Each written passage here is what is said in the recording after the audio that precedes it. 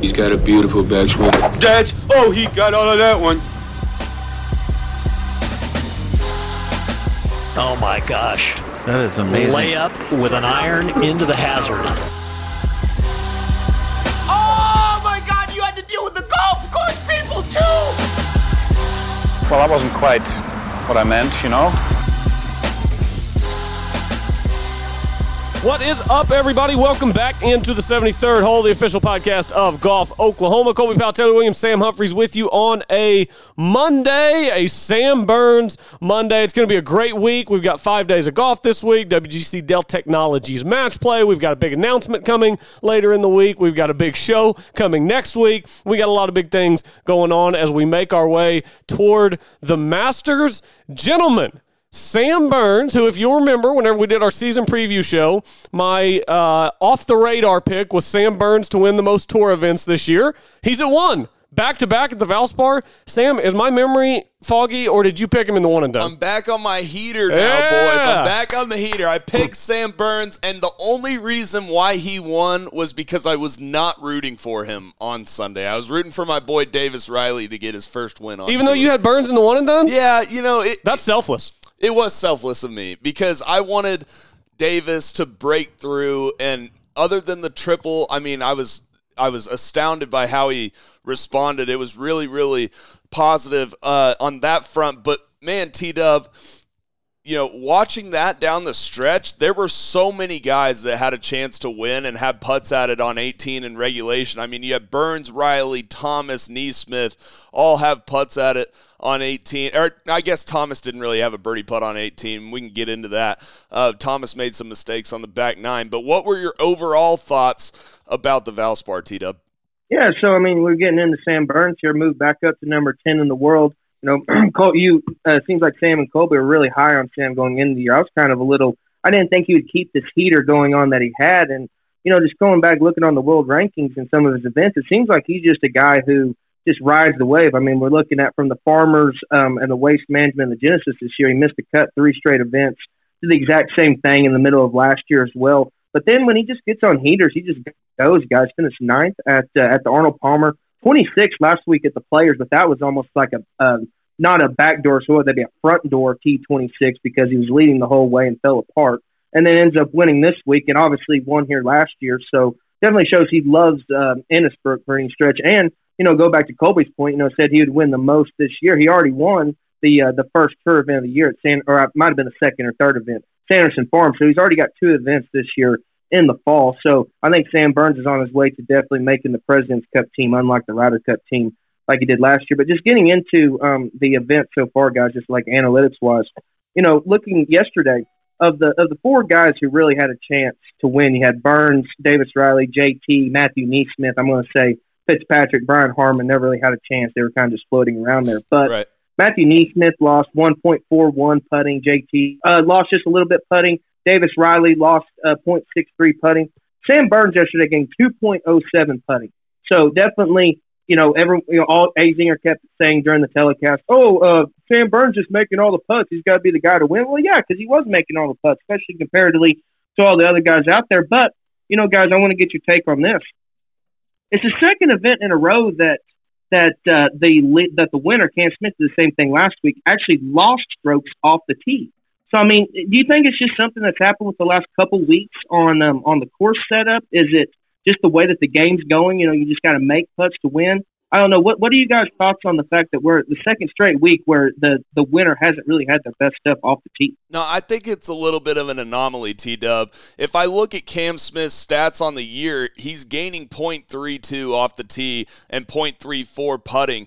Now, here is where he's really improved on the year, is strokes gained approach and around the green. If I look at his around the green stats, in 2019, when he first got on the PGA Tour, he lost almost a half a shot in 2019 and 2020 around the green, and then strokes gained approach in those same years were not very good as well, about the same, almost a half a shot each. But in 2021 and 2022, strokes gained approach, he's gaining over half a shot in 2021 and 0.72 strokes gained approach in 2022. So basically what I'm saying is Sam Burns is one of the most consistent players on the PGA Tour. I mean, I gave the stat that ever since the 2021 Tour Championship, he only has 7 rounds where he's actually lost shots to the field in any given round. So, T-Dub, to me, I feel like it's a little bit of an anomaly, but you're right that he won the tournament with his putting.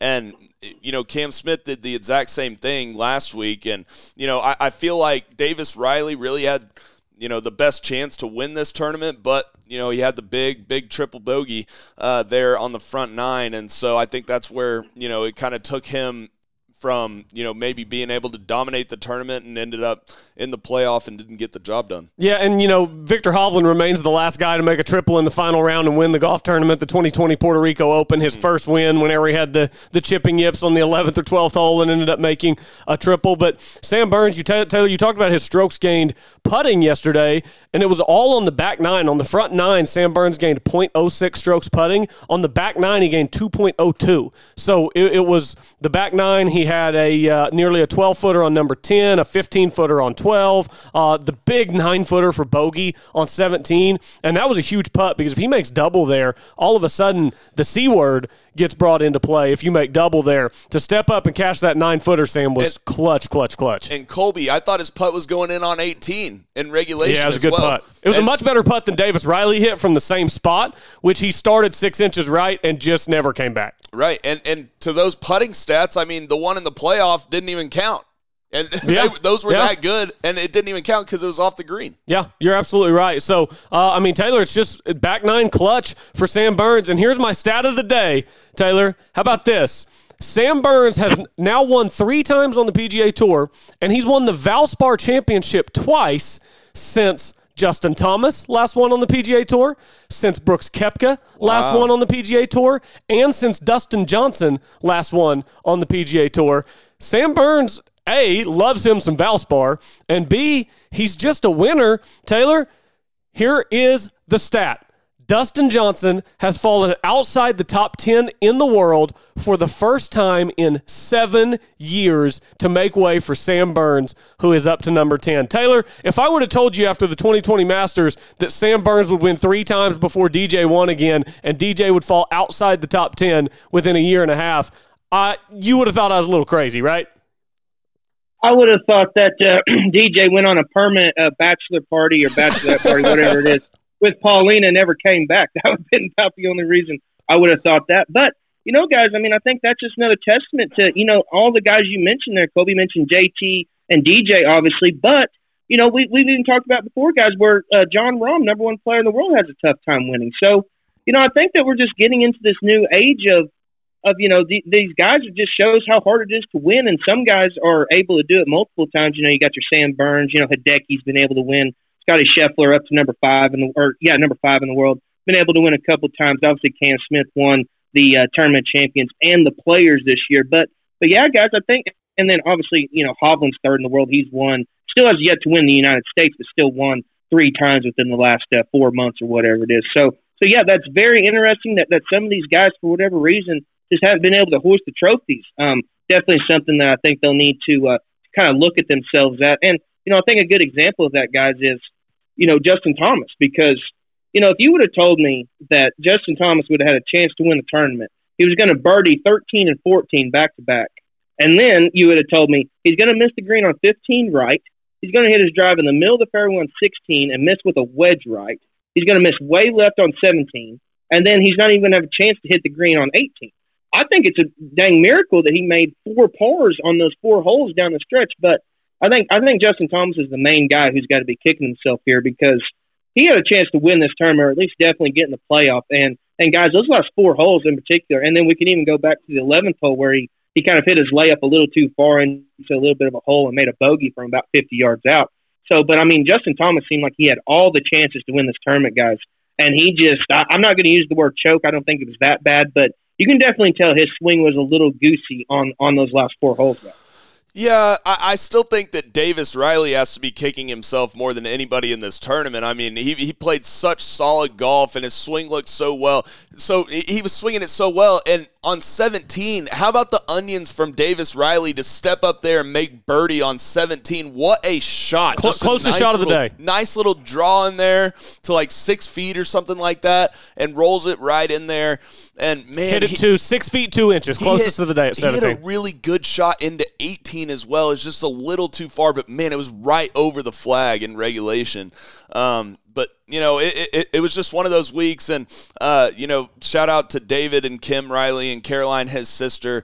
They were a really close family growing up to my family, you know, traveling around playing some junior tournaments. So that fifth hole yesterday, though, that fifth hole really got him. It really did. And I don't know necessarily what he was doing, going way, way left like that. You want the numbers on it? Yeah. Have you seen the overhead shot of where he went? I don't think I've seen the overhead, no. So I'm looking at the strokes gain. Strokes gain approaching the green just on the fifth hole yesterday. He lost. Oh, Sam's showing me the overhead right now. I don't know how to explain this, but if you want to go on Twitter, Dylan Deethier has it on Twitter. And so he goes like kind of like left center of the trees. Then he tries to go down like toward the other tee boxes and hits it way left on the cart path, like pulls the layup shot of going left. So it was left of left. And then obviously, you know, hits it over the green, then chips it over the green, and then ends up making triple. But so he lost 2.54 shots on approach just on that hole. Unbelievable. He lost 3.09 strokes tee to green just on that one hole. And, I mean, Taylor, you make a big number like that in the final round. I mean, that's the difference in hoisting a trophy and not, and that's tough for Davis Riley. But, you know, young guy comes out on tour, you make a big mistake like that. Obviously, it'll be something that he's going to learn from, but I don't imagine it's going to make it sting any less. I will say you got to give him a lot of credit for battling back because you make a triple on the front nine trying to win your first tour event. 100%. You could easily crumble, Taylor. So I was impressed at what he was able to do down the stretch to get in the playoff. And then at that point, you win some, you lose some. Yeah, and you think about it, guys. So he starts off the first round with the lead, obviously, and pars the first hole, par 5. It was one of the easiest holes of the day, but you can kind of get away with that. Then he makes a couple of pars. Then we step up on number 5, the par 5 that we were just talking about. And you're thinking, okay, well, let's, you know, we parred the first few holes. Let's go ahead and make a birdie here to get something rolling. Ends up making it 8, going 3 over. And there's a reason you brought up that Victor Hovland stat with Puerto Rico, because you don't make triples in the final round and win golf tournaments. That just doesn't happen. And so for him to even have a chance to potentially get in a playoff, let alone get in the playoff, and barring the Sam Burns 35-footer going to make it, he would have had a great chance to win that tournament. So I think Davis Riley showed a lot of minerals definitely yesterday, and obviously in the third round, because, you know, we were talking, guys, he had 20 putts when he shot 62 on Saturday. 20. 20. That is just unheard of. And so I think that, you know, we talked about this a lot, guys, where I think Davis Riley is going to be one of those, you know, he's going to be a top 20 player in the world at some point. I believe that. And so this is kind of what I believe is just a stepping stone for him to get going. But, and you know, even also, too, just going back, looking on this back nine, he had a really, really bad shot in there on number 12, which he hit a layup with an iron into the rough. Yeah. 204 yards, hit it in the rough, and then wasn't able to attack that front pin, put it in the greenside bunker, and then made a kind of a sloppy bogey. And then after that, you know, he made a par on 14, which no one was able to go for that par 5, but still, you know, like JT was able to hit it in there close as well. So Davis Riley definitely had some of his opportunities there, but at the same time, he definitely held his own. And I definitely am impressed with what I'm seeing from him. And I do think, guys, you can correct me if I'm wrong, I do think within about 2 or 3 years, he'll be a top 20 player in the world. So, T-Dub, out of the guys that have won the most in the past 12 months, you have Hideki Matsuyama, Sam Burns, Patrick Cantlay, and Cam Smith, who have all won 3 times. Do any of those guys win a major this year? Ooh, that's a tough one right there. You know, I will say this. I think that Burns' driver, I think we've seen a little bit at the Players and a little bit even yesterday. I think depending on the course, that can get him in some trouble, but he is able to get around it. You know, you think Hideki may have a chance at Southern Hills, obviously, or maybe the Country Club at Brookline. It's hard to say that a guy's going to win back-to-back Masters. So you kind of got to throw him out there, and I don't really think that he fits the Open Championship weather that can go over there. You got to look at someone like Cantlay, though, out of that group as well, because he's top 5 player in the world, number 4. Obviously, I picked him last week, and he burned me, so I've got a little bit of a hole there. But out of those guys, I do think Cantlay has probably the most solid game. And I will say this, if Cam Smith can keep that putter rolling like he has been, obviously the putter is one of those things where it's hard to be the overall number 1 best putter in the world for years to come. But I think Cam Smith has that mentality, and with his short game and everything. If I had to pick one person that I think would win a major this year, I'd probably go with Cam. But if you had to say who has the best overall game and the chance to win multiple majors along their entire career, I'd probably go with Cantlay, guys. Yeah, I'd probably agree with that. Cantlay has that high-level game for sure, but all these guys have been great winners. By the way, as we were starting the pod this morning, statement released from Sam Burns. I've made the difficult decision to withdraw from the WGC Dell Technologies match play after 3 long weeks of golf. I feel that taking this week to rest and prepare for the busy stretch ahead is best. I appreciate the support and look forward to seeing everyone soon. So 2 weeks in a row, guys, we have a winner. And then there's only 2 days between the next tournament. Last week it was Cam Smith, 2 days between the Valspar. Yeah. He wasn't going to play that anyway, but he withdraws from the match play. And then now Sam Burns has pardon me, I had a phone call coming in there. So, and then Sam Burns wins at the Valspar only 2 days before the match play starts up. In Austin, he decides to WD. So, no Cam, no Sam at the match play. That's kind of a little disappointing. It is disappointing, but it makes sense, right? And I think that if he didn't play the weeks coming up to the match play and win, and obviously it's an extended week, the week of the match play down in Austin, and so to me, I think he's making the right decision, and if it, just looking from the outside in, it looks like he's looking forward to Augusta. Yeah, in all honesty, guys, I think that, the match play is just one of those things where it's the placement on the schedule that makes it so hard, right? Because you're 2 weeks after the Players' Championship, and you're 2 weeks before Augusta. So, in principle, a lot of guys will skip the week after the Players, and then they will not play the week before Augusta. So, for a lot of people, it makes sense on the schedule, but I think that anyone who either played this week at Innisbrook or wants to play the Valero, because a lot of people like to play the week before a major to get geared up, I don't think you play the match play. And I think we've seen that so far. I think there have been, of 64 players, I think 8 of them, maybe 9 now, including Sam Burns, have already not committed. Rory, Hideki, Cam Smith, just to kind of list some of those names there. So, I do think the match play garners a little bit better field than it used to comparatively, because remember, guys, a lot of these people weren't coming because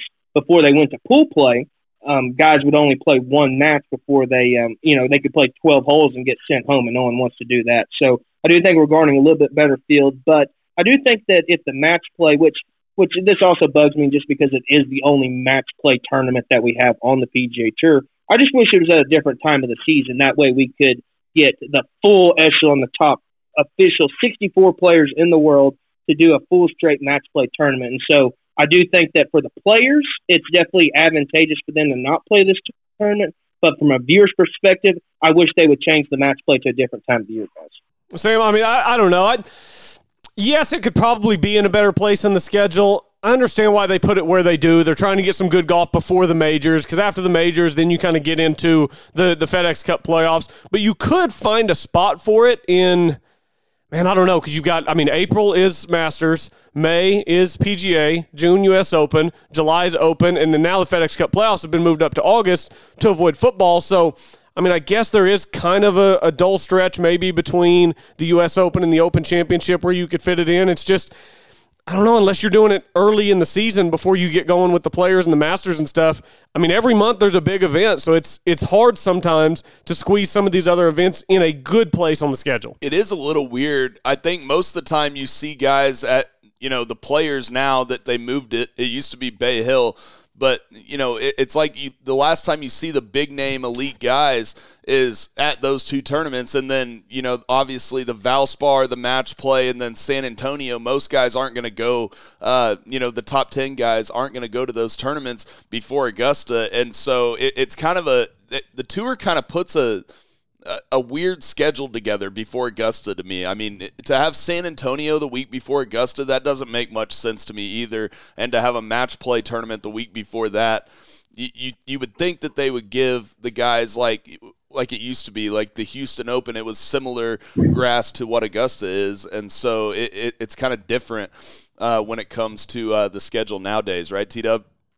Yeah, and I'll say this. I played that Oaks course down there in San Antonio, and that is it is so dissimilar to Augusta. It's not even funny. I mean, they're not even the same. Like, you would have thought these courses were built on two different planets. That's how different they are. So, I mean, like, you make a great point saying that Houston had the same grass back in the day, back when Phil won the Bell South Classic by 13 strokes. That tournament was in Georgia. What used very to be, similar to Augusta. Used to be Redstone, and now it's Golf Club of Houston, but go ahead. Yeah. That's the Houston Open. I was referring to this is old school. We're talking way back early 2000s with the Bell South. So, right. It's so it's.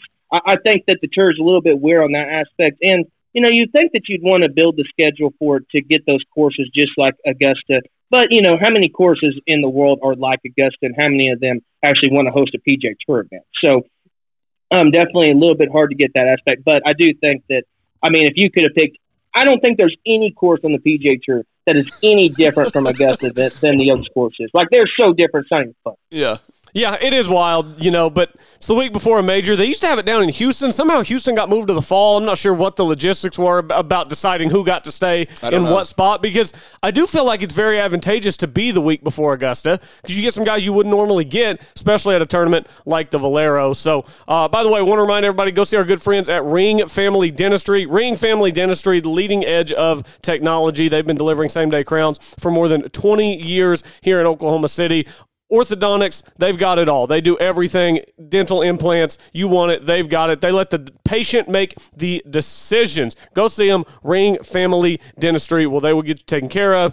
Your comfort is their number one priority, Ring Family Dentistry. What you got, Sam? I just wanted to bring up Wesley Bryan, by the way. He was going through rehabbing his shoulder, and I think he had to get a solo 51st finish in this week at the Valspar, and shot a final round 73 and wasn't able to get it done. And he was pretty candid on Twitter about it. He's like, it's been a long journey and everything, and so I'll be definitely rooting for Wesley Bryan to get back on tour and get some status. Yeah, that was a tough one, Taylor. Especially, did you see the way he made the cut on Friday? Did y'all see that? I did not see it. I didn't see that. Okay, so I saw how it finished on Sunday, but I didn't see on Friday. Obviously he had to make the cut to have a chance. So he's on the number. He started on the backside. He's on the number coming to number 8, par 3.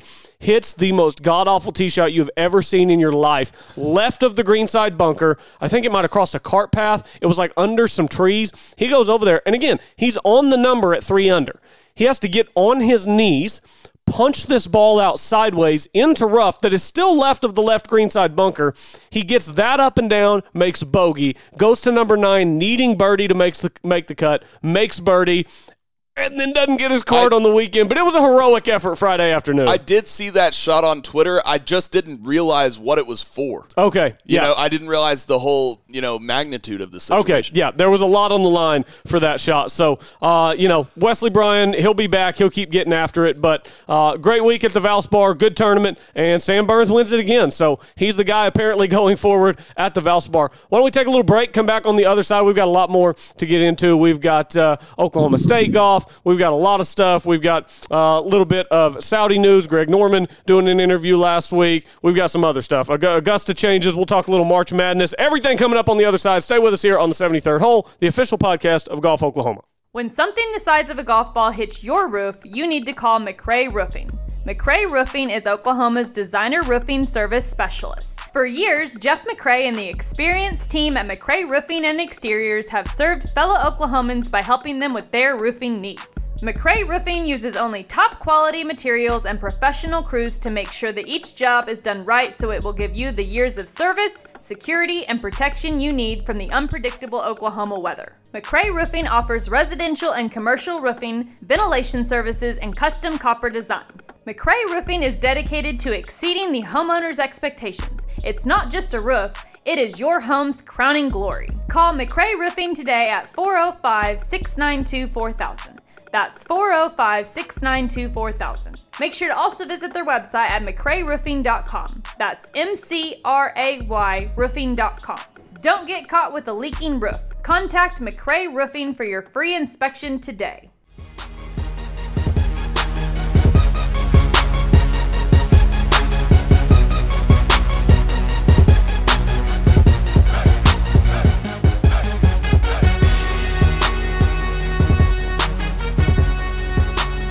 We're back rolling along here on the 73rd hole, the official podcast of Golf Oklahoma. Head over to golfoklahoma.org. Golfoklahoma.org, our great partners here on the podcast. They do a great job covering everything in the state of Oklahoma, including the National Invitational Tournament, which took place in Tucson over the weekend. And Oklahoma State, big winners. 53 under par, 21 shots clear of second place Texas. Guys, it is wild just how loaded the top of college golf is. I mean, Arkansas is the number 3 team in the country. They finished 8th in this tournament. When Oklahoma State, Texas, Pepperdine, Oklahoma, and Arizona, those were your top 5. And, I mean, Sam, Oklahoma, for a while, looks like the clear number 1 team in the country. Oklahoma State just goes absolutely scorched earth in Tucson this week.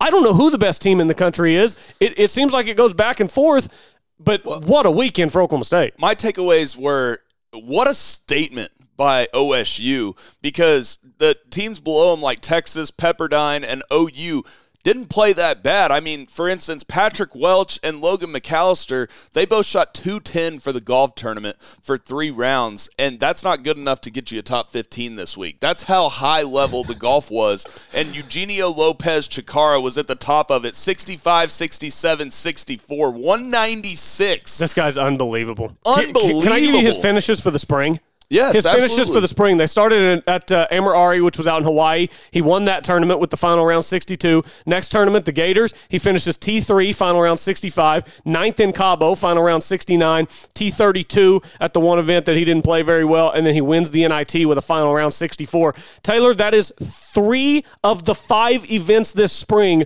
where his final round score has been 65 or lower. Eugenio Lopez Chikara is, I mean, he's having himself one hell of a spring. He looks like a force to be reckoned with, and as an individual, I mean, certainly one of the favorites to hoist a medalist trophy at Greyhawk.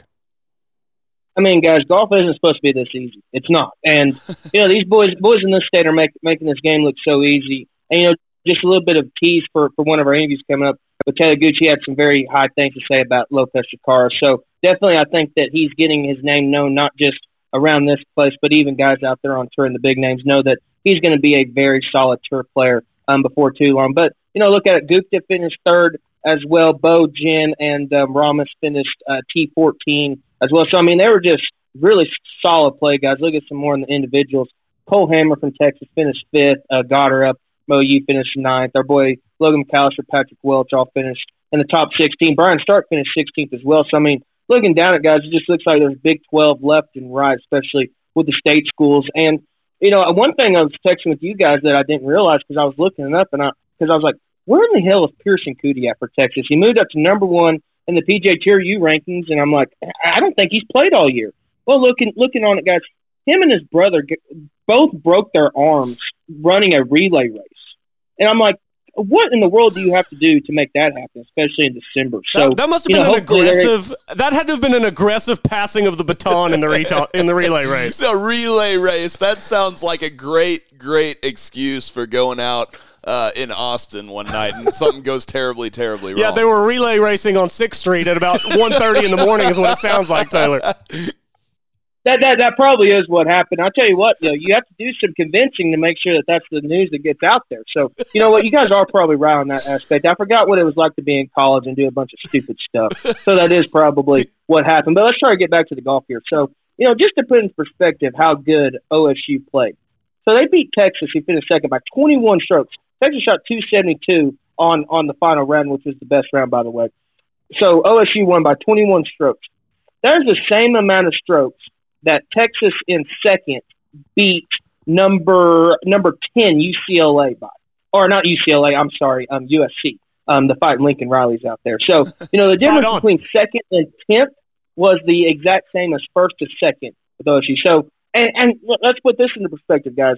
They didn't just go to some random college tournament and win by 21 strokes. They beat Texas, Pepperdine, OU, Arizona, Illinois, New Mexico, Arkansas, and Tennessee, all teams that are ranked on golf stat within the top 30, and the majority of those guys are ranked in the top 13. So I think we're on to something here with, who's going to play the best at Greyhawk that week. I think that's what it's going to come down to. And I just hope, guys, I just pray that, we see all these great teams here. It wouldn't surprise me if the names that I listed right there, if 6 or 7 of those are the teams that make it into match play. I really don't want to see. I mean, heaven forbid OU or OSU plays bad in the match play. And it may be better if my scenario happens for them to win a national title. But, it'd be a shame if, Texas didn't make the match play, if Pepperdine didn't make the match play. Even Arkansas, who's now 5th, they didn't have a very good week this week. But you would think they would make the match play, especially like they did last. So, I think we're building up to something really special this year at Greyhawk. But, guys, we're building up so high. I just hope it doesn't get deflated on us at some point. I don't think it will. But that's what I'm worried about, guys. I really am. Yeah, T-Dub, I thought that I saw 3 things that were the biggest story of this week. Number 1 was Aman Gupta. I know that a lot of people would say it's Chikara, but Chikara is going to give you that every single week. He's shown that to us. But Aman Gupta to go out there and shoot 68, 65, 69, 202 for the tournament and finish 3rd as a guy that hasn't played that much so far this year in the starting lineup, that is huge. Now, another thing for OSU is Bo Jin wasn't even in the starting 5, and he goes out there and finishes tied for 14th. And so we could see a completely different lineup. And you know who wasn't there out of those 6 guys? Jonas Baumgartner. Yeah. And so they are so deep up in Stillwater. They have guys to choose from about who's playing good before regionals and before the national championship. That makes OSU very, very scary coming down the stretch. All right, number 2, my surprise was Cole Hammer. Cole Hammer, defending Big 12 champion for Texas, is playing some golf now. 68, 67, 70, 205 on the week, tied for 5th. And then obviously Pepperdine.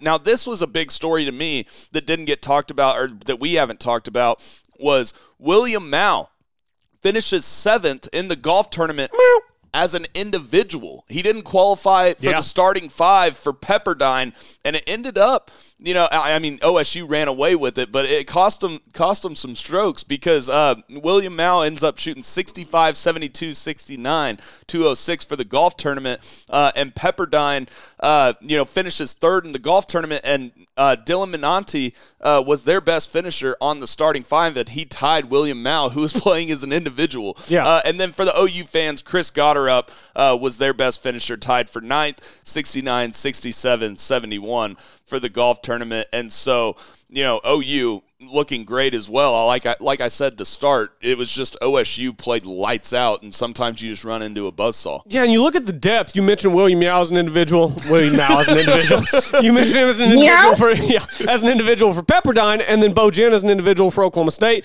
This tournament was out in Arizona. National championship is out in Arizona. Bo Jin, William Mao both played very well last year out in Arizona. Right. Sam, you've played this golf course. Yep.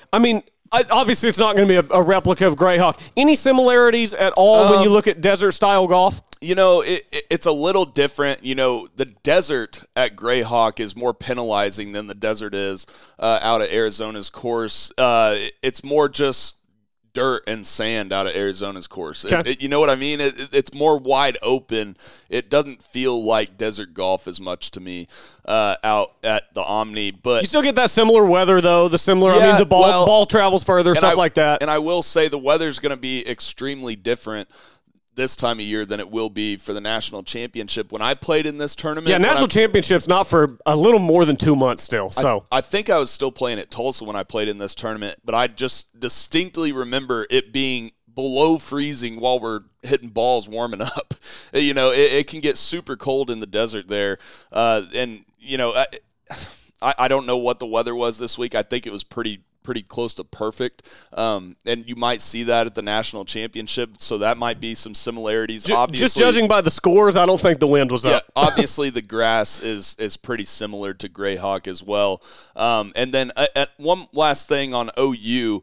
OU started Chris Gotterup, Patrick Welch, the cross-handed bandit, Logan McAllister, Stephen Campbell, and Drew Goodman. Now, Drew Goodman, their last tournament finished 2nd. This tournament, he finishes tied for 43rd, and and Ben Lorenz, who came as an individual for OU, finished top 25. So you might see a little bit of a lineup change for OU as well. You would think that Rayhan Thomas probably gets bumped out for OSU next tournament for Bo Jin. And so we'll have to keep an eye on the lineup changes between OU, OSU, and Pepperdine coming down the stretch here, because they have more than 6 guys playing good golf right now. It's crazy. Yeah, absolutely they do. They've got a bunch of guys just grooving it out there in the fairway. You can groove it. The Groove It brush. Give them a look. This thing is the absolute best. I went to the range last week, first time in a while. I had my new Groove It brush on the side of my bag. Fill it up with some water. You take about 10 swings with that wedge. That wedge is beat up after 10 swings digging in the dirt, especially the way I dig it in. Take that Groove It brush, a little water, wipe it off. Brand new golf club, Groove It brush. Use our promo code 73rd hole to get 10% off. Promo code 73rd hole to get 10% off. Groove It brush. You will not be disappointed. 73RD, HOLE. Yes, 73RD. Yep, good call spelling that out. 73RD hole for 10% off. Gentlemen, let's talk a little bit about the interview Greg Norman did at the end of last week and talk about the Saudi schedule. We've got some stuff coming up, so some good things talking about it, but let's dive into it a little bit. Greg Norman did do an interview.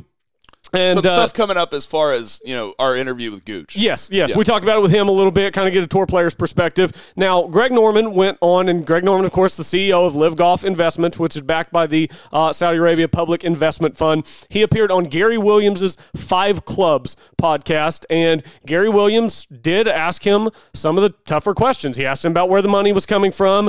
Greg Norman didn't really give any answers on it. It was a lot of, I'm not a politician, I'm focused on growing the game, kind of skirted it. He was asked about Phil. He said Phil made a mistake, saying some of the stuff that he said. And, he's like, everybody's entitled to their opinion. Everybody can make mistakes. What I thought was interesting is he did say that what happened to the journalist a couple of years ago in Saudi Arabia is reprehensible, which I was surprised to hear Greg Norman say, just because he is kind of in with the Saudis. This is all just so sensitive and so unique that, I don't know what I expect from Greg Norman, but all these interviews are just so awkward. Taylor, what are you drawing from Greg Norman talking about and trying to get this league off the ground?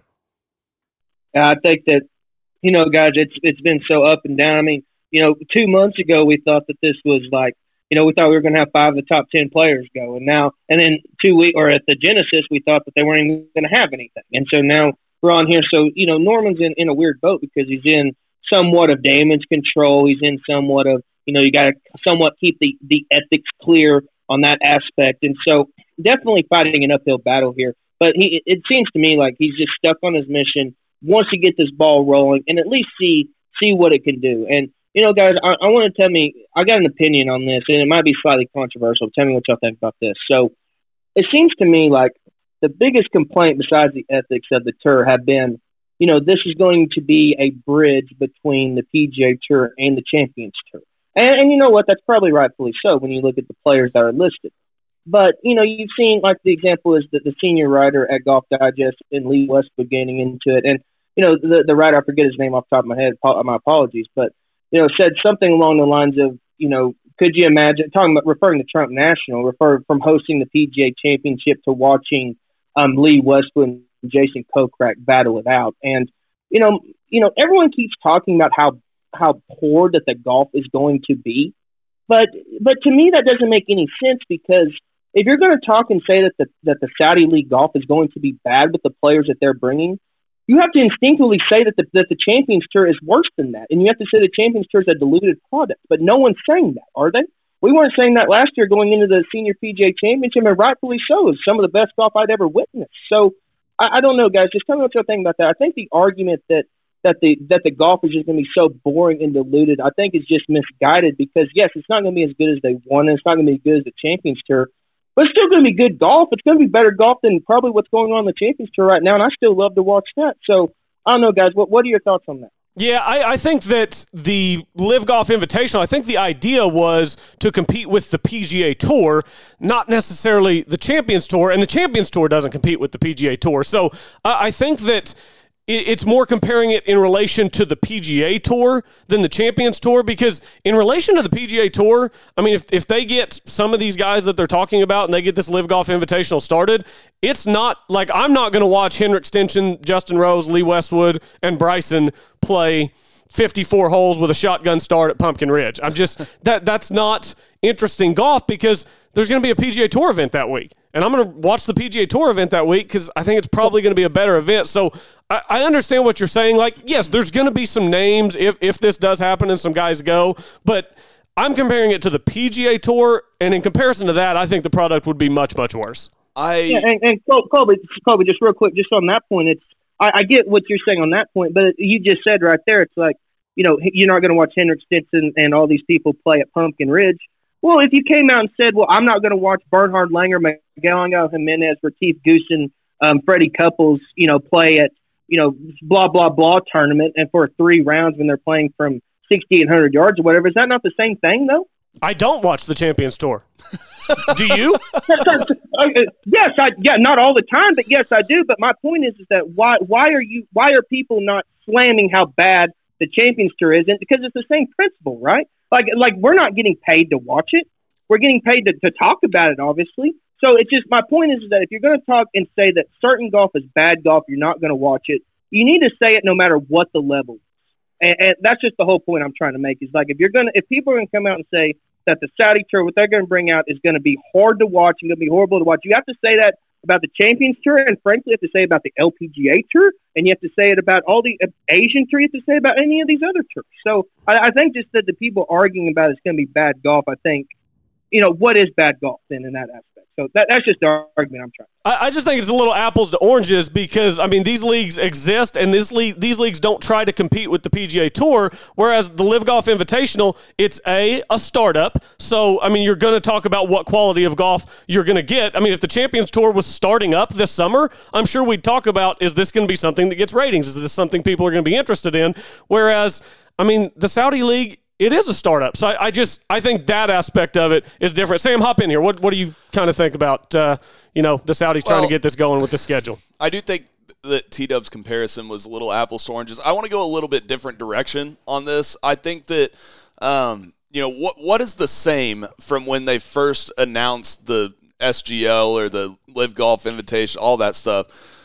What's the same from 6 months ago? The guaranteed money is still there. Oh yeah. Okay. $400 million they're pouring into just this one season. So what has changed? Now, Phil came out and said what he said, and people didn't like it. Okay. Said the quiet part out loud. Exactly. Said the quiet part out loud. People didn't like it. Okay. So then it deterred guys. Some guys spoke out heavily against it. Rory McIlroy. Okay. But the guaranteed money is still there. And as time goes on, people are going to forget what Phil said and remember that guaranteed money is still there. I wouldn't be surprised to see even some guys that maybe spoke out quietly against it, such as a Bryson or a DJ, or maybe some other guys in the world, go over there and, like I've said from the beginning, if you take 1, 2, 3 guys per year and top-ranked players, you're going to have a decent product. If you have Bryson over there, if you have whatever, a 30th-ranked player in the world or something like that, you're going to have a decent product. And I think that the guaranteed money is still a big, big thing to some of those guys out there, maybe just not the top-ranked guys that didn't want to take the PR hit. Now, here's the other thing as far as the SGL and everything. Now, Greg Norman came out and said that he would take the PGA Tour to court on the fact that they would ban the guys for playing it over in Saudi, because he said that the PGA Tour players are independent contractors and that they are allowed to make whatever decision they want. Where do you guys stand on that? I tend to side with the PGA Tour on that they should be allowed to ban somebody if they are a member of the PGA Tour and they are doing something that hurts the PGA Tour. I feel like that's a suspendable or bannable offense, right? So let me give a quick clarification on a rule that already existed within the PGA Tour. So based on a 15-event schedule, the PGA Tour has to give players releases to play on other tours. Now, it is in the tour rule book, handbook, whatever it's called, those releases are not granted for tournaments played in North America.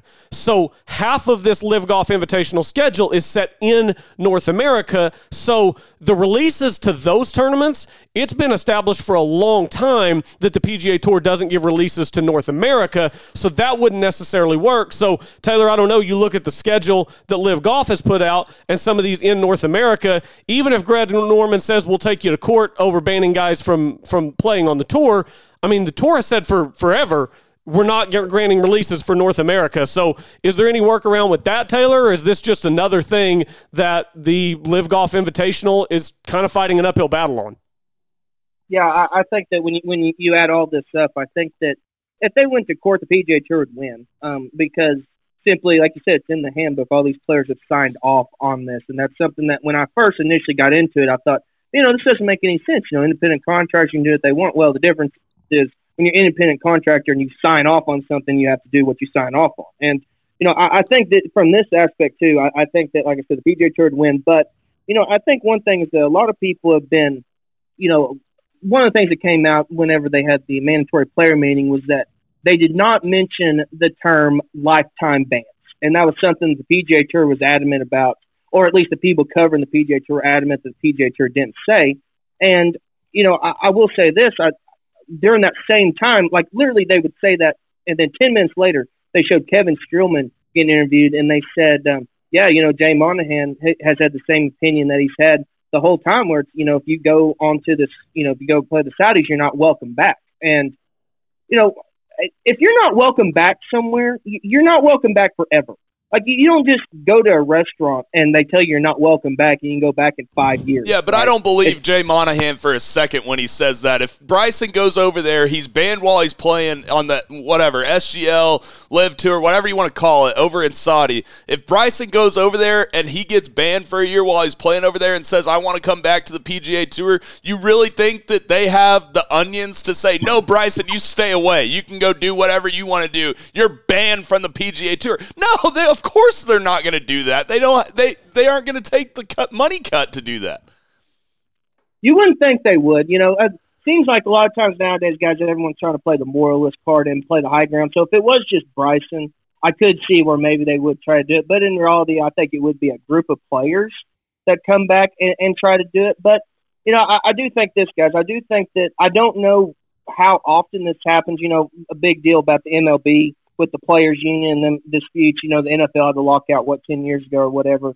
But, I think that for this to change, I think that has to be like players have to get with the PGA Tour and change that in the handbook because, I do think that will be something that probably gets done within the next, 10 years or so where, players will have more options to go play other tournaments because, sort of to that point about Bryson, it's, would the tour rather have a guy play 5 events on the tour that year or no events on the tour that year? And the answer is 5. Well, you could try to say that, some players aren't going to be allowed back if they do it. But once you see enough players that are able to make a move and do that, because, like we talked about this before, guys, this isn't going to be the last time a rival tour tries to start up. It's going to be around, it's going to happen. And, what excuse the PGA Tour going to make next time? So, I think that for it to be changed, guys, it's not necessarily going to happen in court with the LIV Golf versus PGA Tour. It's going to be PGA Tour players negotiating with their player contracts, whatever. It's not contracts, it's anything, but however you phrase it,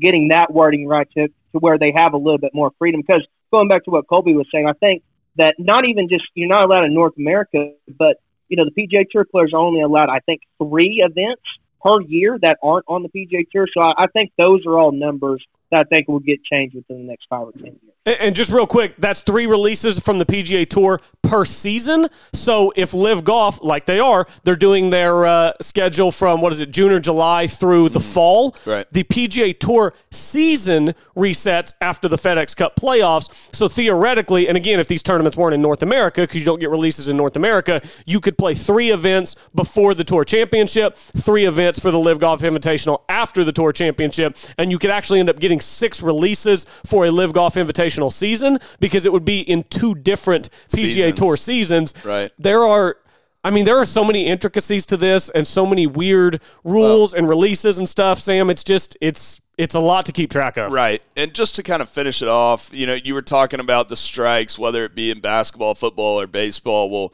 what are the PGA Tour players wanting and golfers in general wanting is guaranteed money, right? And so the guaranteed money, like Taylor Gooch said, and you guys will hear it later on this week, he was saying if I go he was talking about JT Realmuto, right? And he was saying if JT goes over for a whole month, it doesn't cost him anything, right? But if Taylor Gooch goes over for a month, it costs him like $200,000, right? And so I think that coming up in the future, whether it be this succeeds or something else succeeds, I don't necessarily think anything will ever overtake the PGA Tour, but money is important to these guys, and they don't have just buckets and buckets of guaranteed money. Some guys do, the top guys do, but, these guys being offered guaranteed money, and it's worth its weight in gold, literally, to these guys. Yeah, it is. I mean, there's a lot of money being tossed around here, and I don't know. It'll just be interesting to see how this progresses, to see if Greg Norman continues to do interviews, and to see if some of these questions get answered, namely who's going to be playing. I mean, Colby, what do you think about, do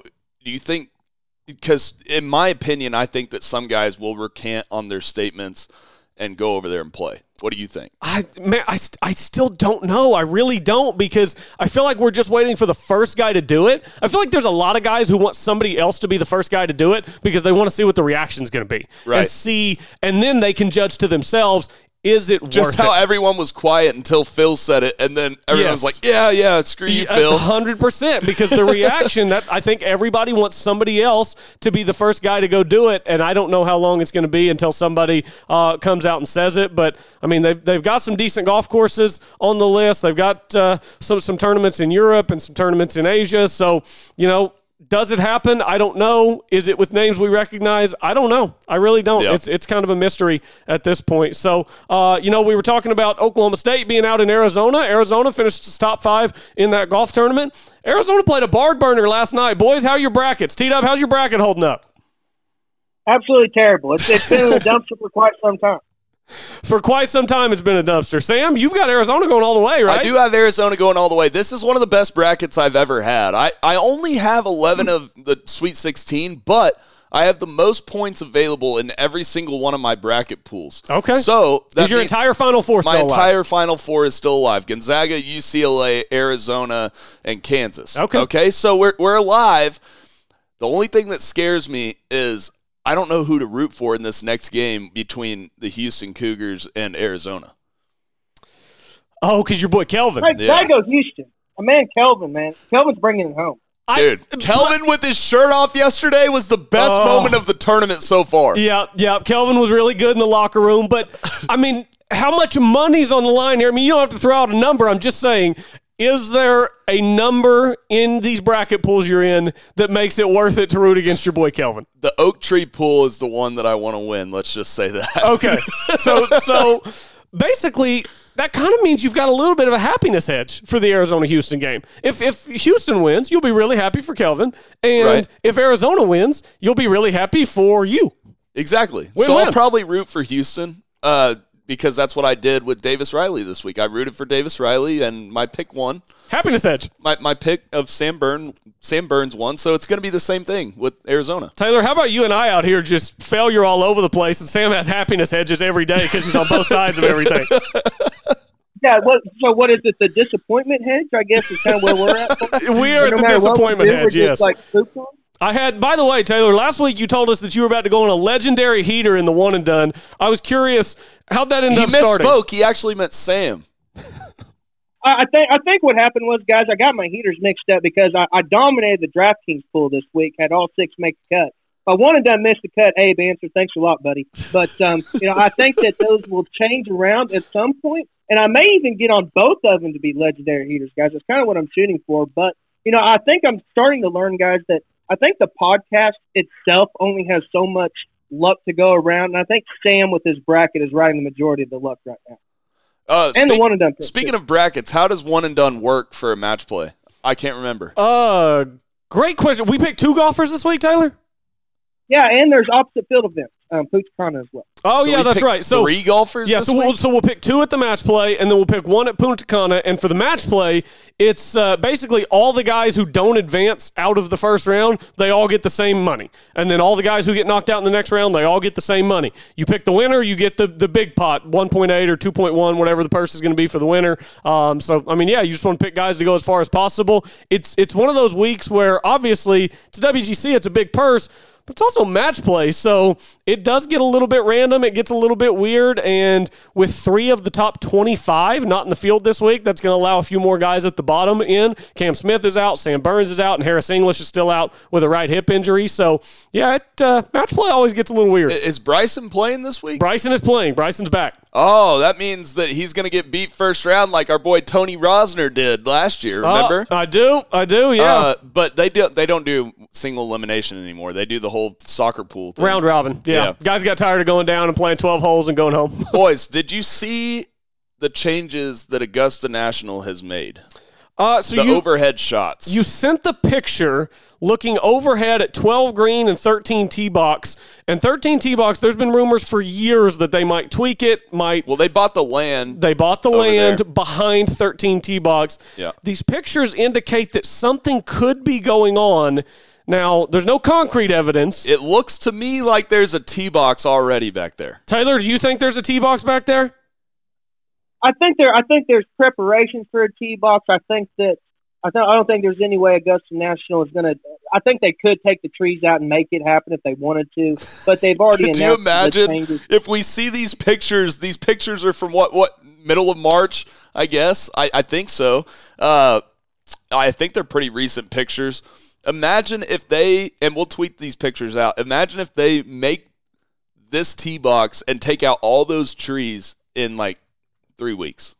They could do it. I mean, if anybody can do it, it's Augusta, right, Taylor? They could. I like I said, they've already announced the changes to 11 and 15. So I don't think that they will this year. I think that'd be 2023 for when Tiger comes back. But guys, did y'all see the 11th fairway? That hole looks so much better than it used to. Oh, it's so good. The changes they made on 11 are so good. I think that gets the hole back. I was reading about it. You know, the approach shot on number 11 is supposed to be a little bit risk-reward with that water on the left. If you really want to take on the pin, you go after it, and there's more of a variance in scores. The way they've had the whole design recently, everybody plays it out to the left, and then everybody, because that angle is so diabolical coming from that side, everybody just bails out short right and tries to get up and down. I thought it was like one of the hardest driving holes in the world because you have, OB left, and then everyone seemed to bail right off the tee, like, because you almost had to hit a banana ball off that tee box. Yeah, and if the wind is blowing off your right, that was an extremely hard tee shot.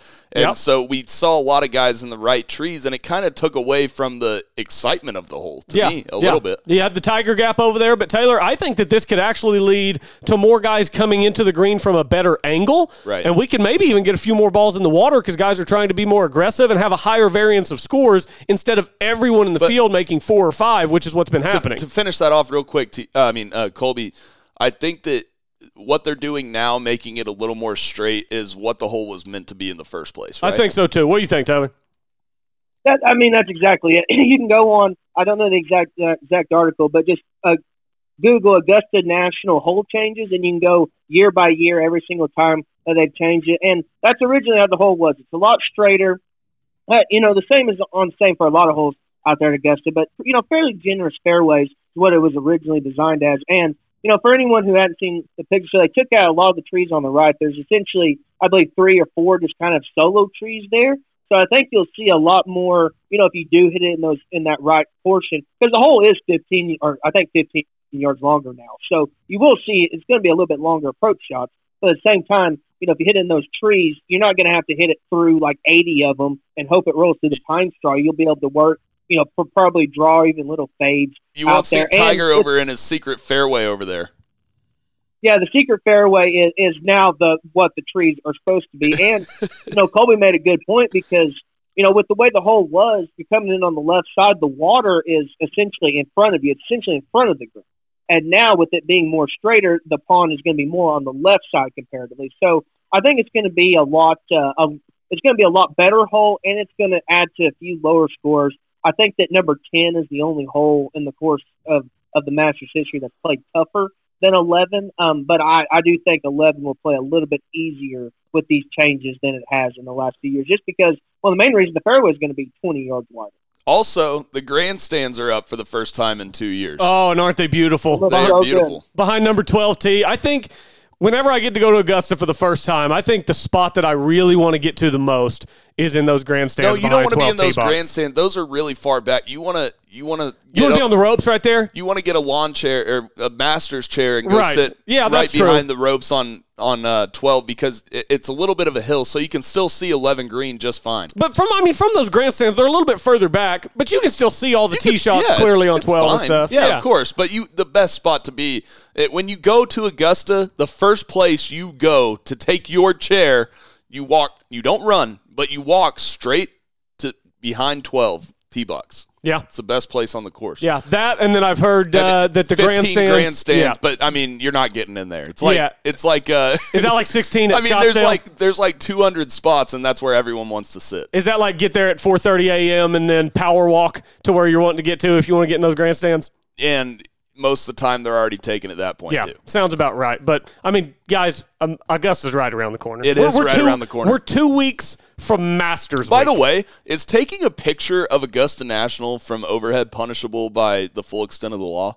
Are they getting these from like Google Earth? I don't know. I think these are just Google Earth. It's a company called Eureka or something like that. They've done it for the last how many years? Augusta's already been on the phone with them.